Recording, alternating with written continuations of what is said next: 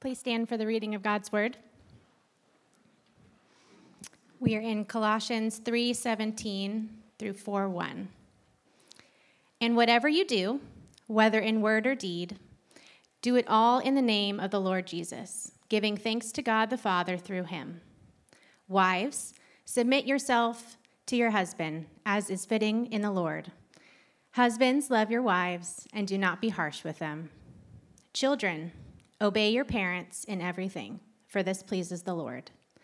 Fathers, do not embitter your children, or they will become discouraged. Slaves, obey your earthly masters in everything, and do it not only when their eye is on you and to curry their favor, but with sincerity of heart and reverence for the Lord. Whatever you do, work at it with all your heart, as working for the Lord, not for human masters, since you know that you will receive an inheritance from the Lord as a reward. It is the Lord Christ you are serving. Anyone who does wrong will be repaid for their wrongs, and there is no favoritism. Masters, provide your slaves with what is right and fair, because you know that you also have a master in heaven. This is the word of God. Good morning. Well, today we conclude our series in this wonderful letter of Paul to the Colossians.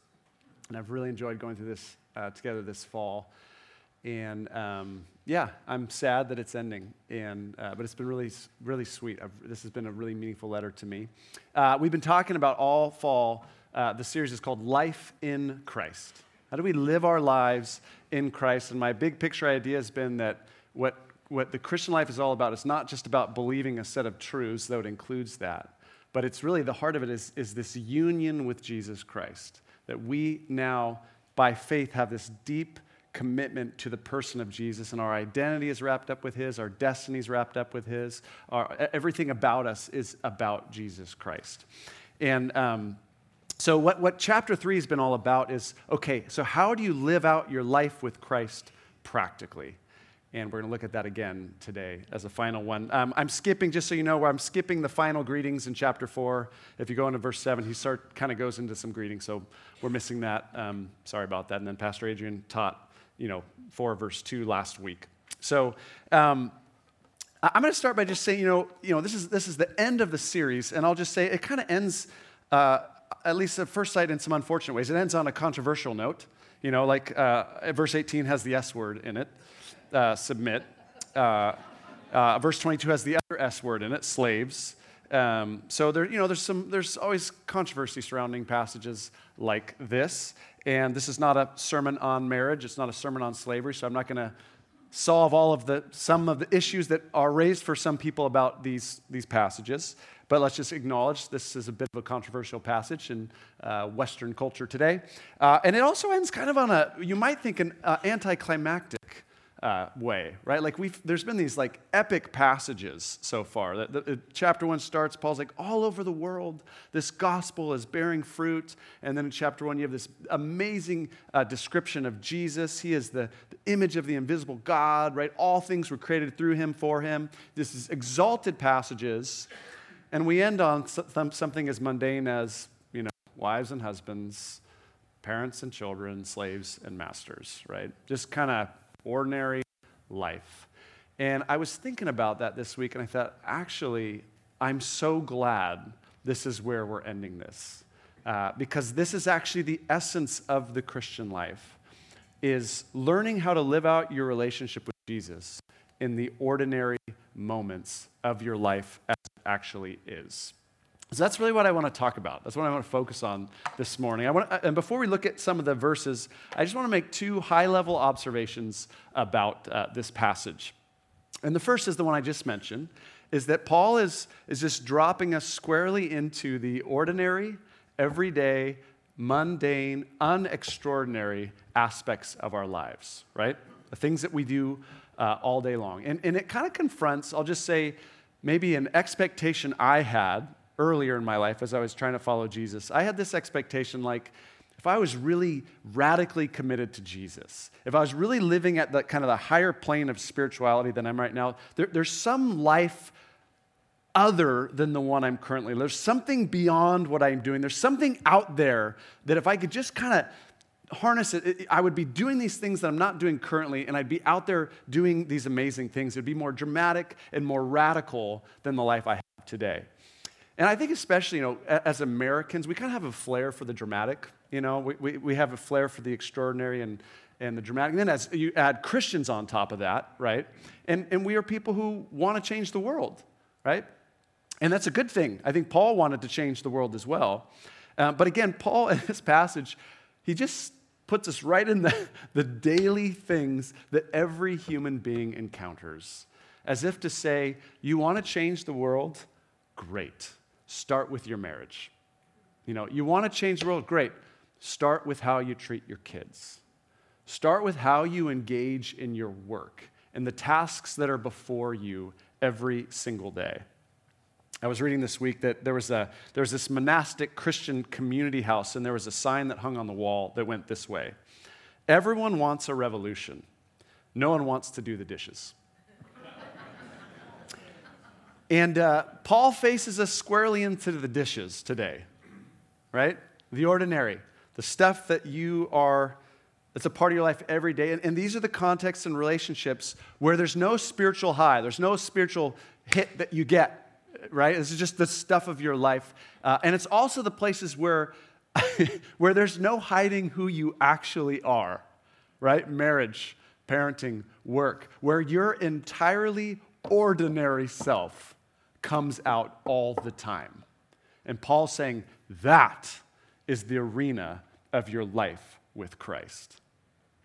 I was thinking this week, I'll give you an example. Over the last 6 or 7 years, I've been part of the ministry that we do for people who are experiencing homelessness. So, every 6 weeks we do a breakfast down at the Crossing Church, and there's, 40, 50 folks on the streets that come to that.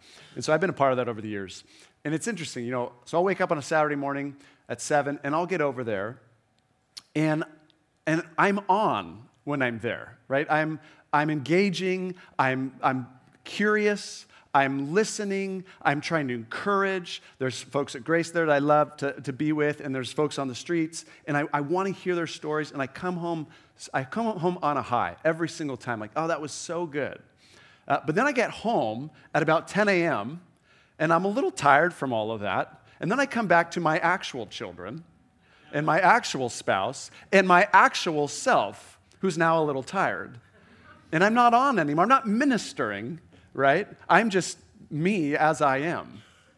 And a different me presents itself in that context. And Paul is saying that context, as much as that context, that is where your life with Jesus is lived out. And you might have a similar experience on Sunday mornings, right? You come to church, and we're on, in a sense. And here's our spiritual time. And then you head home to whatever home looks like, and the real you shows up. And Paul's like, that is the place where you learn to live out your life with Jesus Christ. It's not something out there. It is right here in front of you every moment of your day. And again, there's something maybe less flashy, less sexy about that.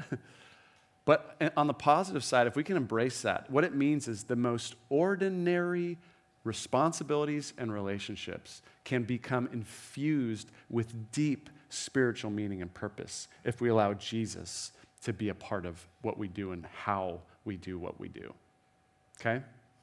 So, but it confronts kind of an expectation maybe I had of the Christian life. And then one other big picture idea, there's a phrase that Paul repeats twice that gets it to the very heart of this passage. Okay, I want you to see this phrase. It starts in verse 17. It might have felt weird to start in verse 17 because you probably have a new heading in your Bible, but I wanted you to see verse 17. The phrase is, whatever you do. Okay, look at verse 17. And whatever you do, whether in word or deed, do it all in the name of the Lord Jesus. Verse 23, you'll see it again. Whatever you do, work at it with all your heart as working for the Lord, not for human masters.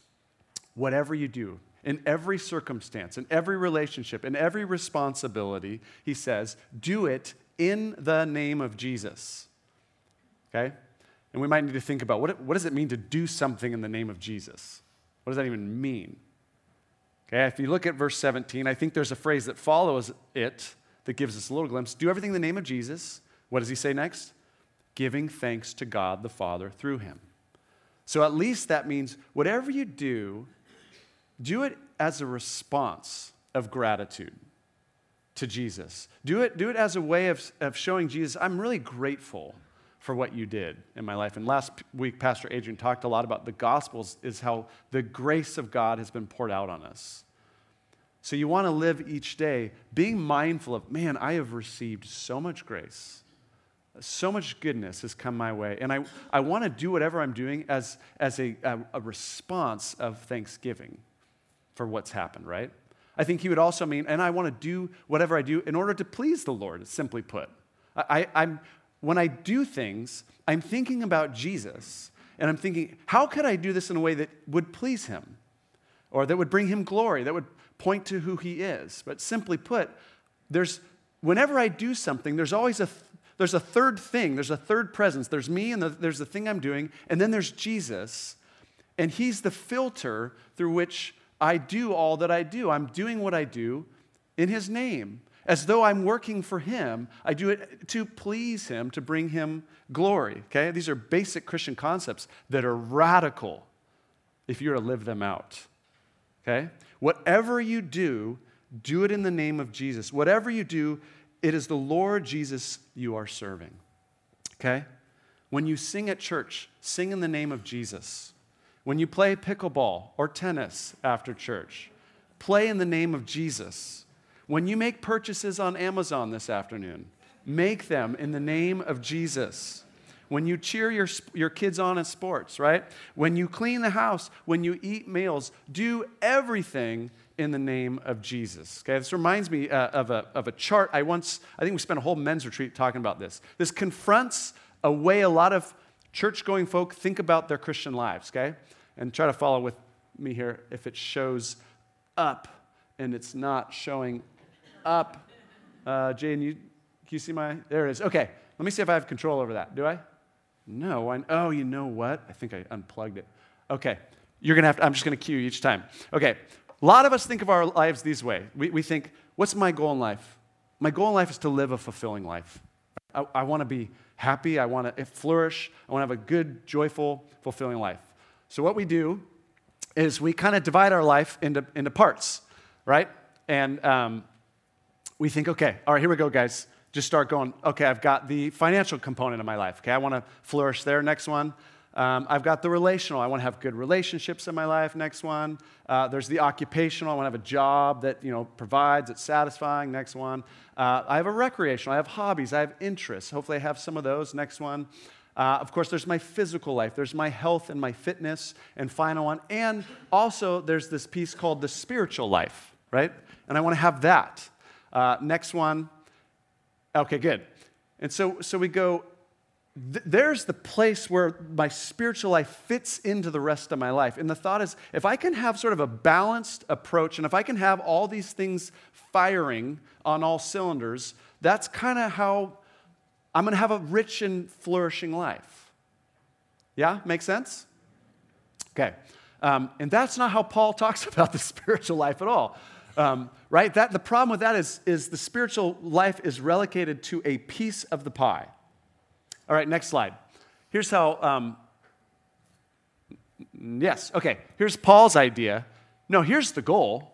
The goal is to do all things in the name of Christ.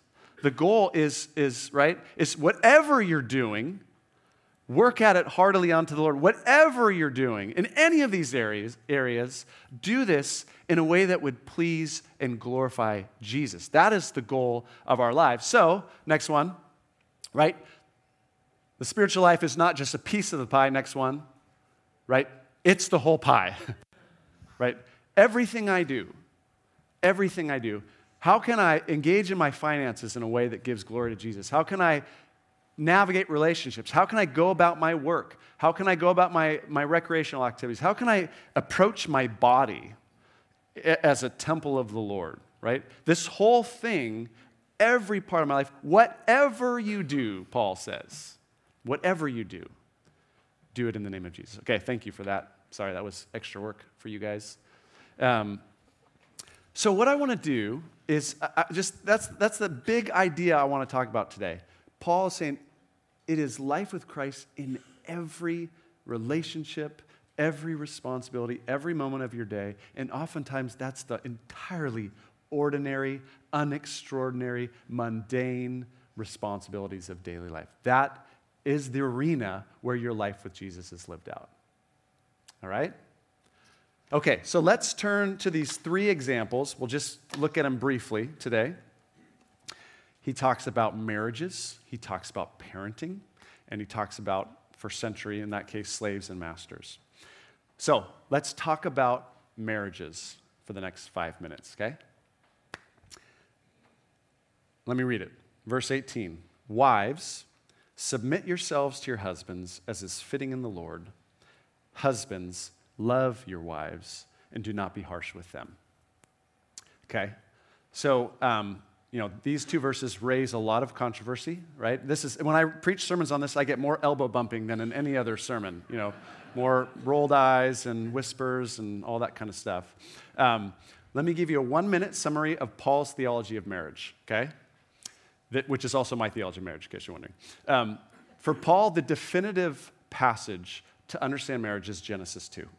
When he talks about marriage, when he talks about the church, he goes back to Genesis 2 so often, which is the story, of course, of Adam and Eve. God creates a man out of the dust, breathes life into him, and then he takes from the man's rib and forms a woman out of the man, this helper, this perfect counterpart, and then he brings the woman to the man in the first kind of marriage ceremony of all time. And so you have this unity that was taken and then reunited in marriage, and that passage concludes by the author saying, for this reason, a man will leave his husband and his man will leave his father and mother and will be joined to his wife, and the two will become one flesh.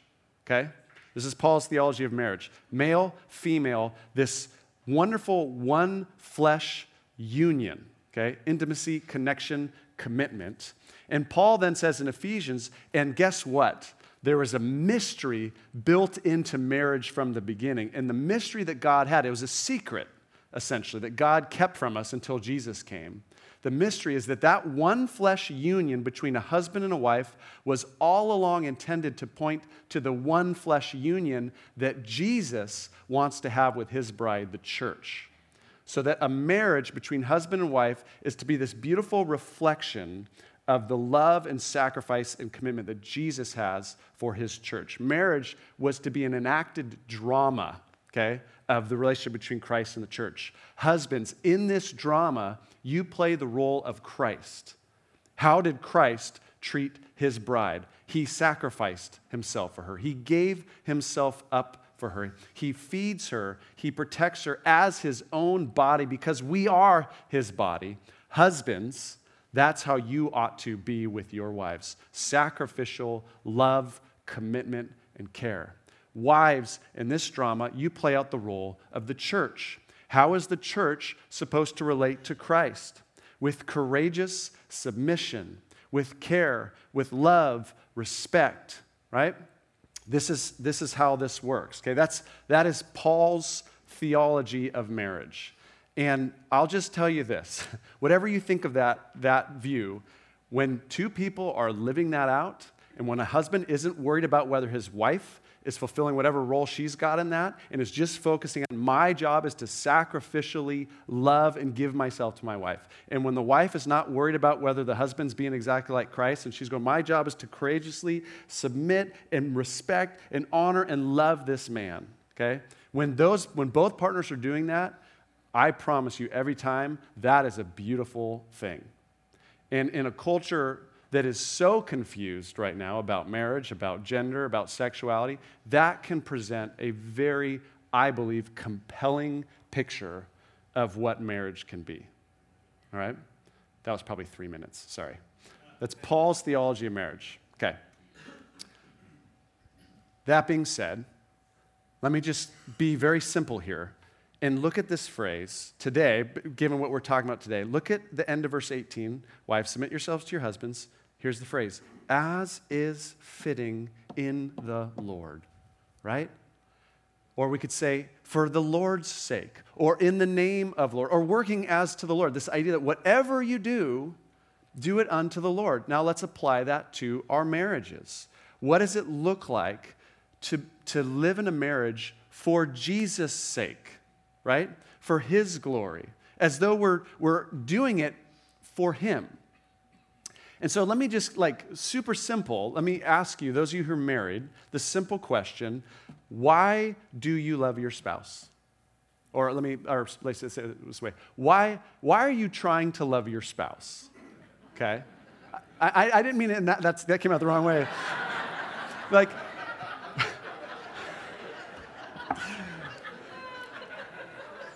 Why are you doing such a bad job of loving your spouse? No, when you are seeking to love your spouse, what's the why? Okay, and let me give you 3 options. One is you try to love your spouse for his or her sake. Okay, well, I try to love my spouse because I want to care for them.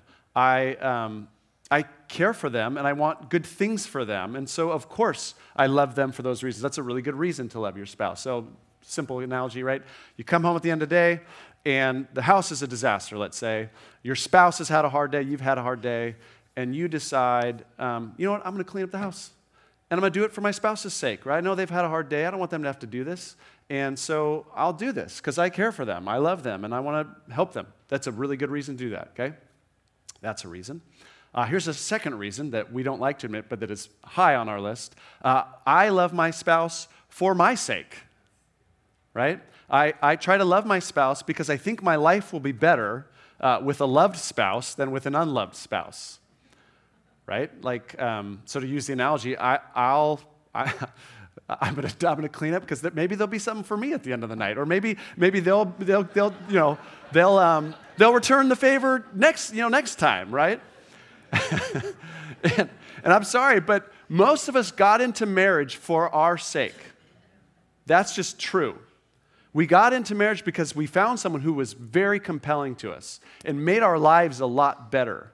And we were maybe even infatuated with this person, but they filled us with a set of exciting emotions and feelings, and we loved them for our sake, right? It's totally natural. We can love them for their sake, we can love them for our sake, and Paul is saying, what would it look like to love your spouse for Christ's sake? Okay, that's the issue here. Whatever you do, including your marriage, do it in the name of Jesus. What would it look like for me to love my spouse for Christ's sake? What does it mean to listen to my spouse in my case, when she's talking to me, right? When we're engaging, because I have a wife, right? You might have a husband. Why am I listening to her right now? Well, because one option is if I don't, she'll get angry with me. Another is I care for her, good reasons. But what does it look like to listen to my spouse as an act of worship to Jesus? There's a third person in this relationship, and it's Jesus. What does it look like to listen to my spouse out of devotion to Jesus, as if working heartily unto the Lord and not to, in this case, a woman, right? Why do I respect my spouse? Do I respect them because they're respectable, or do I respect them out of respect for Jesus? And this third option, again, it might not sound quite as romantic, but man, if we can love our spouses for Jesus' sake, that is a marriage that will last. Because you're going to have moments in your marriage, we all have had them, where you get in a big fight, right? And now you're in separate rooms, and you've either attacked or withdrawn or both, but now you're separate. And the question is, who's going to take the first step to make repair? Who's going to take that moment to say, I'm sorry? And what motivates you to do that? There's a lot of motivations, but the ultimate motivation is this: out of devotion to Jesus, for Jesus' sake, in the name of Jesus, for you. I'm doing this for you, Jesus, ultimately, not for my spouse, right? That's a much more powerful place, because what happens, for instance, when you've been betrayed by your spouse in some really painful ways, what's going to keep you in that marriage when there's nothing in your spouse in that moment or in that issue that feels respectable, right? It doesn't deserve ongoing commitment. Well, you have to have this third commitment that's in the middle of the marriage to make that work. Or how about many of you have spouses who in some area are just very hard-hearted, right? There's something in their lives that you would love to change, and but it's just, you know what it's like to live with someone whose heart is hard, and at least in some area of their life. How do you keep on just loving them, being gracious to them in that? Well, you don't do it for their sake. That won't last long enough for you. You have to be doing it for Jesus' sake, right? This is basic Christianity, but it's radical Christianity. That's what Paul is saying. You need that third person who is Jesus to be at the center of your marriage. All right, briefly, let's go on to the next verses. Children and parents, verse 20. Children, obey your parents in everything, for this pleases the Lord. Fathers, do not embitter your children, or they will become discouraged. Notice that phrase again. Why? Why are you obeying your parents? For this pleases the Lord. You don't obey your parents to please your parents, though that's a really good idea as kids, right? But ultimately, you obey your parents because this pleases the Lord. And parents, he mentions fathers. That's for sure the head of the household in first century, right? Fathers, as you think about your kids, we might say, parent your children for the sake of the Lord. Again, as parents or grandparents, okay, many of you grandparents in this room. Why do we parent our kids? Why do we try to raise them up in a certain way? One reason is we do it for their sake, right? I want to love these kids. I want to discipline these kids. I want to raise them up because I want them to turn into thriving, healthy, flourishing adults. Okay? It's a good reason to parent. Or we parent for our sake. And all of us parent for our sake. I want well-behaved kids because well-behaved kids are funner to live with than ill-behaved kids. That's a good reason to parent, right? Or this gets a little, closer to home for some of us. I want to raise good kids because good, successful kids, whether that's in sports or school or at work, will be a reflection of me, right? Paul would say, I think, no, raise and love your kids for Christ's sake. You are raising kids as an act of worship to Jesus. Jesus, my relationship with you is played out in how I respond to my children. And that has a better shot, I promise you, of turning you into a very consistent, loving parent or grandparent in the thick of the mess that is every family. Last weekend we did on last Friday we did our Christmas decorating. So we went out and went to the fairgrounds, got a Christmas tree, and as is the Gunlock family tradition, halfway into it I just tagged our second-born. I said, "You're it," and we had like 15 minutes of hide and go seek around the Christmas tree, which my brother and I were doing 35 years ago. Epic start. Christmas tree, bring the tree home. Christmas music is on. You can't start Christmas music until after Thanksgiving is finished. So we started, this is Friday after Thanksgiving. And I'm getting the Christmas tree ready, and then Carrie and the girls are decorating with all these all these old ornaments that the girls have made. And at some point, some great injustice takes place in the house. And I think someone had gotten to put up more ornaments than somebody else. And this needed to be dealt with. And so then things just kind of turned sour. And it kind of spread. I actually found the words coming out of my mouth that, kids, attitudes are like viruses. They can spread to one another. And I'm thinking, what am I saying right now? But I remember sitting on the couch watching this unfold, and I've been thinking about this lately, and I realized nothing's going wrong right now. We had this image, this expectation, and then it's all gone south. And I realized nothing's gone wrong. This is who we are. This is who we are as a family. We went to Joshua Tree Thanksgiving week, and this happens almost every time.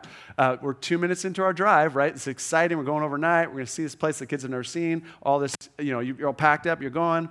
And then the girls get in a bicker, and then Carrie tries to move to repair. She's in the front. She says, how about this to one of our kids? And our kid misinterpreted her and just snapped at her. And it's just like, wah, wah, wah. And I remember thinking, this is who we are. This is who we are. And so when you're in a moment like that as a parent, or again as a grandparent, where do you go? Like, what's the why behind what you do next, right?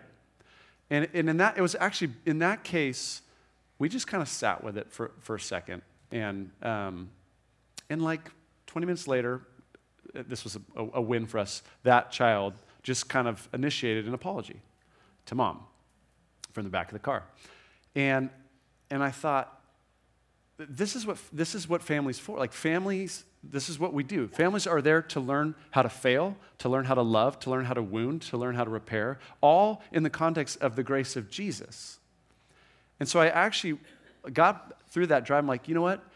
It was better for that daughter that she did that and then that she apologized. That was better than if that had never happened.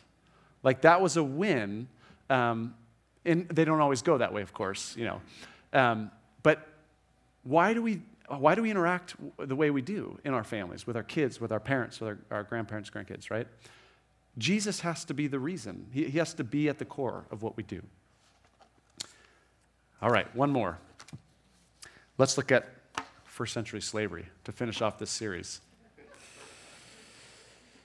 Let me just acknowledge, again, like as with marriage, Paul's comments to slaves and masters in several of his letters raises questions for us as 21st century Western, people living in a democracy. And there's all sorts of things we wish he would say in these moments that he doesn't say.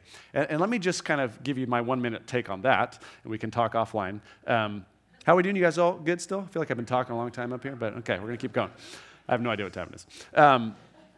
Couple things to just note about. One is this: abolition is simply not on the table in first century Roman society. Okay, it's just not. And Paul is not writing letters to the authorities in Rome about. If he was, he would probably say a bunch of things about the institution of slavery. But he's writing to churches, to Christians who live in a broken system, trying to help them figure out how their relationship with Jesus can actually transform how they live in a very broken system. Okay? But I would argue that the seeds of abolition are present in the writings of Paul, which is sometimes not thought about very carefully. But when you look at even what he says in this passage, there's actually a very equalizing force. There's an equalizing premise that he has going here. He says this, verse 22, slaves, obey your, and my translation says earthly masters. Literally, he says, obey your masters in the flesh, according to the flesh, right? According to the way human beings think about things, these are your masters. Hint, hint, but you have a real master, and it's not this person, right? And then look at what he says to the masters in chapter 4, verse 1. Masters, provide your slaves with what is right and fair, because you know that you also have a master in heaven. Okay? That's an equalizing thing. In the flesh, this is how it works in this broken system. But remember, guys, you have the same master in heaven. And he ends verse 25 saying, remember, there's no favoritism with him. He doesn't care whether you're slave or master. There's no favoritism there. When Paul has opportunities to speak into this issue of slavery, he does. So there's an entire book of the Bible written about slavery. It's called the book of Philemon. Okay? And you should read it. It's one chapter. You can read it in about a minute and a half, right? In the context of Philemon is there was a slave who ran, it probably wasn't a Christian at the time, ran away, and Paul was in prison, runs away and runs to a different town where Paul is, encounters Paul somehow, becomes a Christian, is converted to Jesus, and now Paul is writing his master to say, hey, I'm going to send, the slave's name is Onesimus, I'm going to send him back to you. So imagine the dynamics there. Runaway slave, converted into Christianity, meets Paul, and Paul's trying to figure what to do. And I want you should read it. And he says, I'm going to send him back to you. I would ask that you receive him no longer as a slave, but as a brother. Okay? If he owes you anything, charge it to my account. By the way, Philemon, you owe me your whole life because I brought you to faith in general. So he's actually leans pretty heavily on Philemon to welcome back this person. Okay? Let me show you one other passage. Golden, will you give me this? I'm trying to do like a sermon on slavery in 2 minutes, but I think these are important things to think about because they're so relevant in how people feel about this book. This is 1 Corinthians. Were you a slave when you were called? Don't let it trouble you. Although, if you can gain your freedom, do so. For the one who is a slave when called to faith in the Lord is the Lord's freed person. Similarly, the one who is free when called is Christ's slave. Next one. You were bought at a price. Do not become slaves of human beings. Okay? So that's what Paul has to say. When he has an opportunity to speak into it, I think it's clear what he thinks about the institution. But in contexts like this, he's trying to help people live within a broken system and let their relationship with Jesus transform that. All right, so let me make a simple jump from the occupation of a first century slave. This is a bit of a leap, right? But to our work, the work and tasks that each one of us has before us. Okay, some of you are in an occupation, right? You are in a paid job. Some of you are no longer in a paid job, but you have these daily responsibilities. Okay, think about a first century slave, what their daily responsibilities were. Agrarian society, right? So undoubtedly they spent time cleaning, probably, cooking, probably, out in the fields, probably. Some of them were in charge of the household finances. Some of them had quite a bit of responsibility over the house. But you can think of the various tasks that a first century slave in Palestinian culture may have had. And here's Paul's comment to them. As you go about your tasks, you're working for somebody, this human master. Instead, I want you to imagine that you're working for Jesus. That's what he says, right? It's the Lord that you're working for. So I want you to picture, if it's the Lord I'm working for, how would I work these fields with Jesus as the one I'm trying to please? How would I clean these pots? How would I clean this house? How would I cook this food as if I'm actually not working for a master in the flesh, I'm working for my master in the spirit, Jesus. And so what would it look like for us to think about our work in that way? Whatever I have to do, I'm actually working for Jesus, right? And he says here, that's why he says, do it this way, not when their eye is on you to curry their favor, because guess what? Your master's eye is always on you, right? You can never get away from him watching you, and you want to please him. And depending on what kind of work you do, you might kind of hear this, you're like, seriously? Honestly, are you saying write an email in the name of Jesus? Is that what you're telling me, right? Fill out this form in the name of Jesus, clean teeth in the name of Jesus, right? Take this deposition in the name of Jesus. And I'm like, I think that's what Paul's saying. Yeah. I mean, if a first century slave could do the task before them in the name of Jesus, and Paul clearly is calling them to do that, then surely there's a way to do that. Jesus is always present with me. Many of you know about Brother Lawrence, this 17th century monk who wrote a book called The Practice of the Presence of God, and I'll finish with this. Brother Lawrence suffered from some chronic physical condition. People say it was some kind of sciatic gout that kind of got worse and worse as the years went on.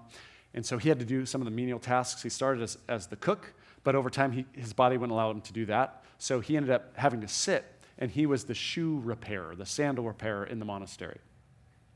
Not that different from some first century slaves, I'm sure, in terms of the tasks before him.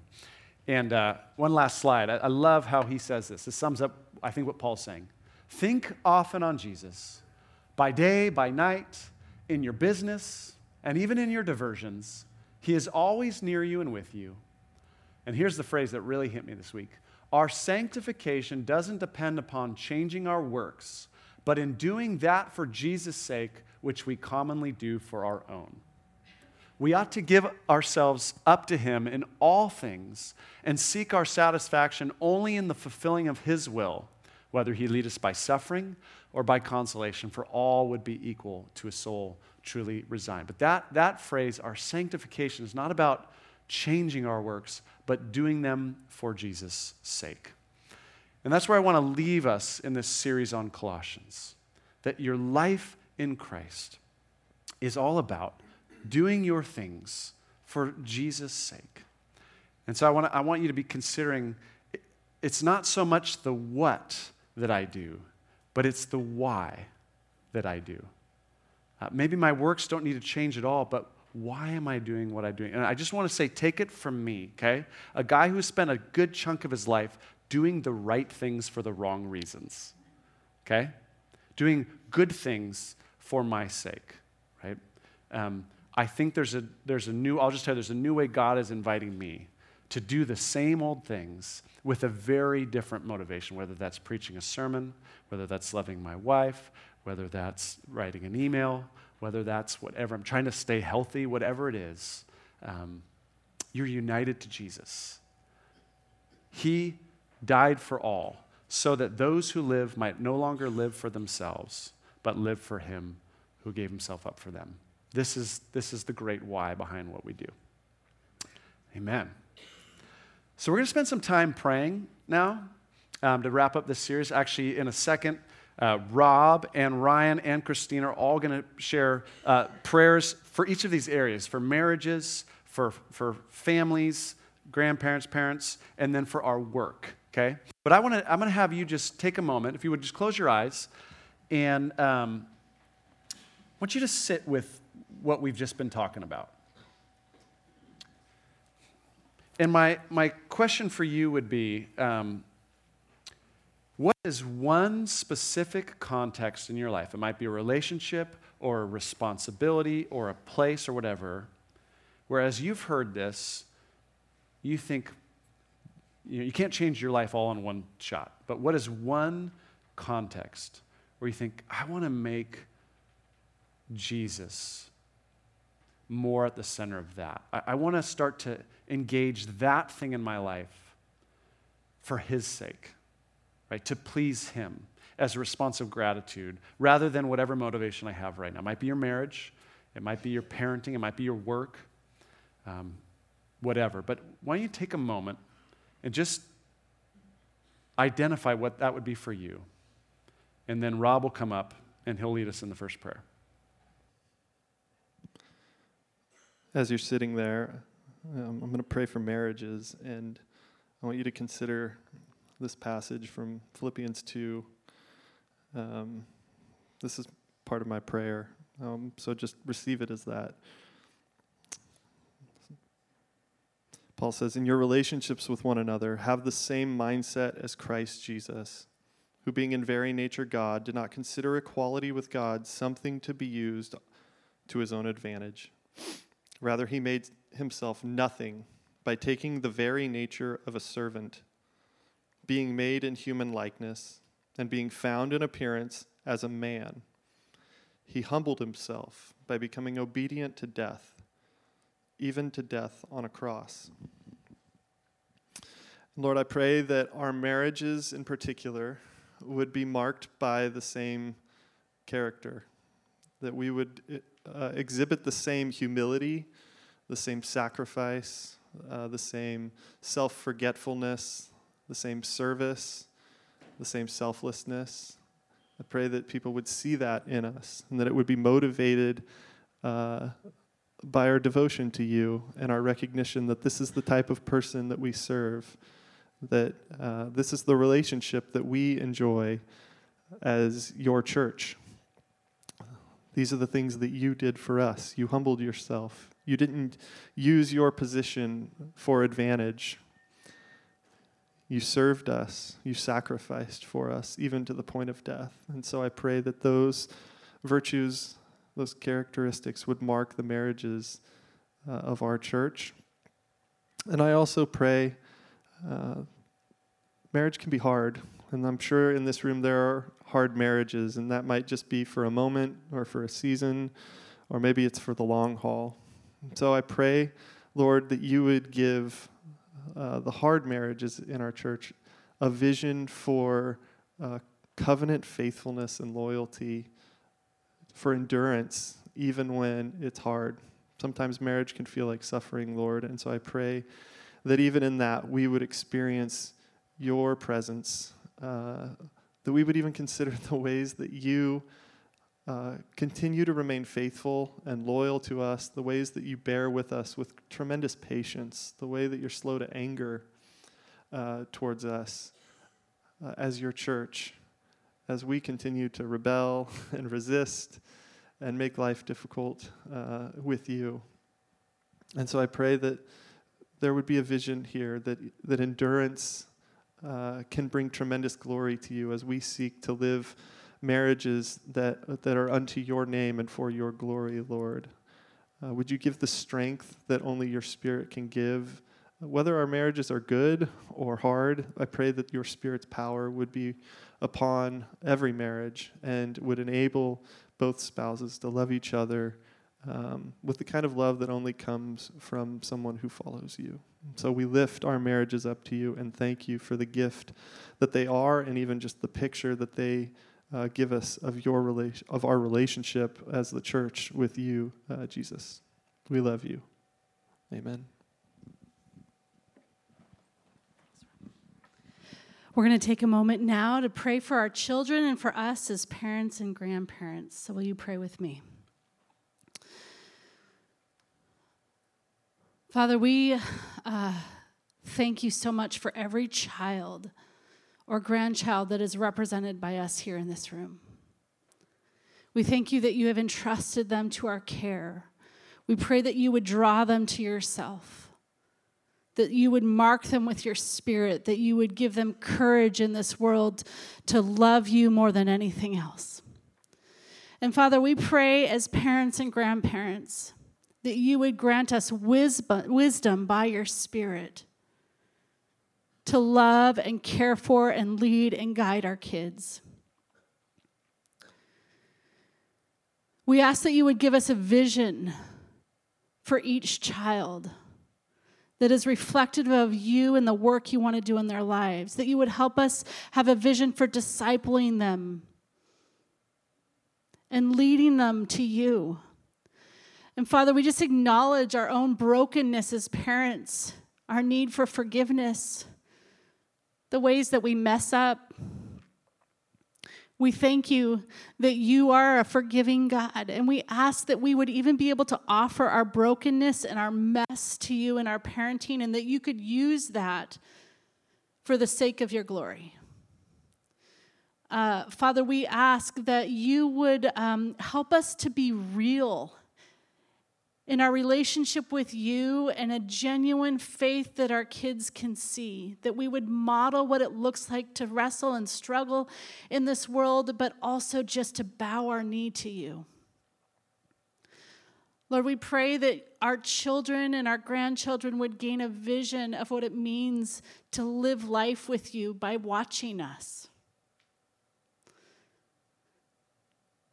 Lord, we thank you that you care deeply about the lives of our kids, that you see them, that you have purpose for them. And I pray as parents that you help us lean into those purposes. As Dave said, not for our sake and not for their sake, but the sake of you, God, that you might be lifted up in our houses and in our homes and in our families. Father, we pray that your fruits of righteousness would flourish in our homes. We pray that you would bring purity.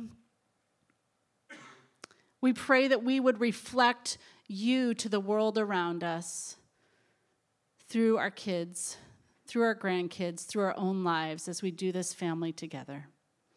Father, we thank you again that you are a God who cares and sees, and we pray this in your name. Amen.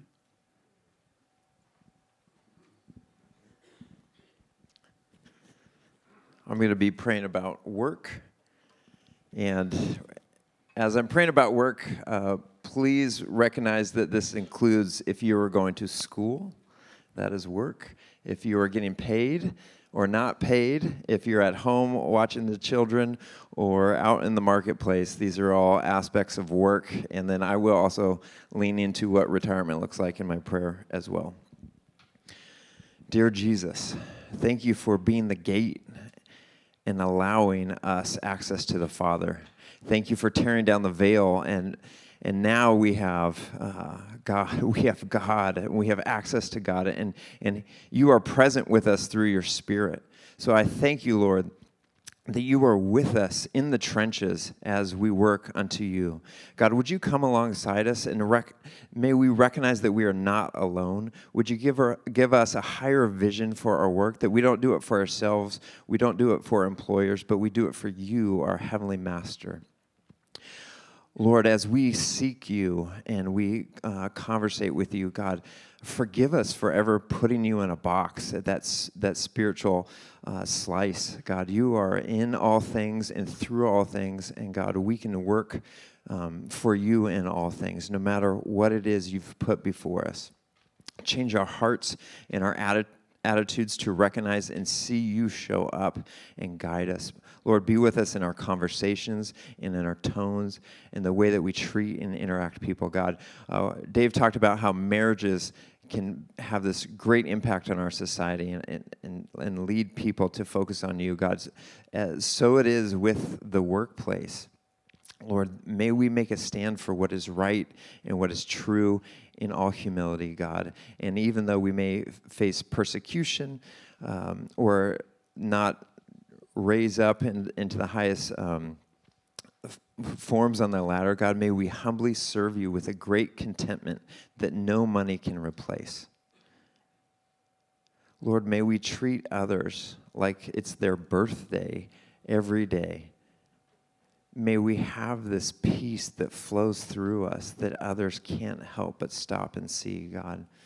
As everybody else is in the rat race, God, we get to eat lunch with the King. We get to commune with the King, whether we're in a cubicle or out on the road. God, you are with us at all times, in all places.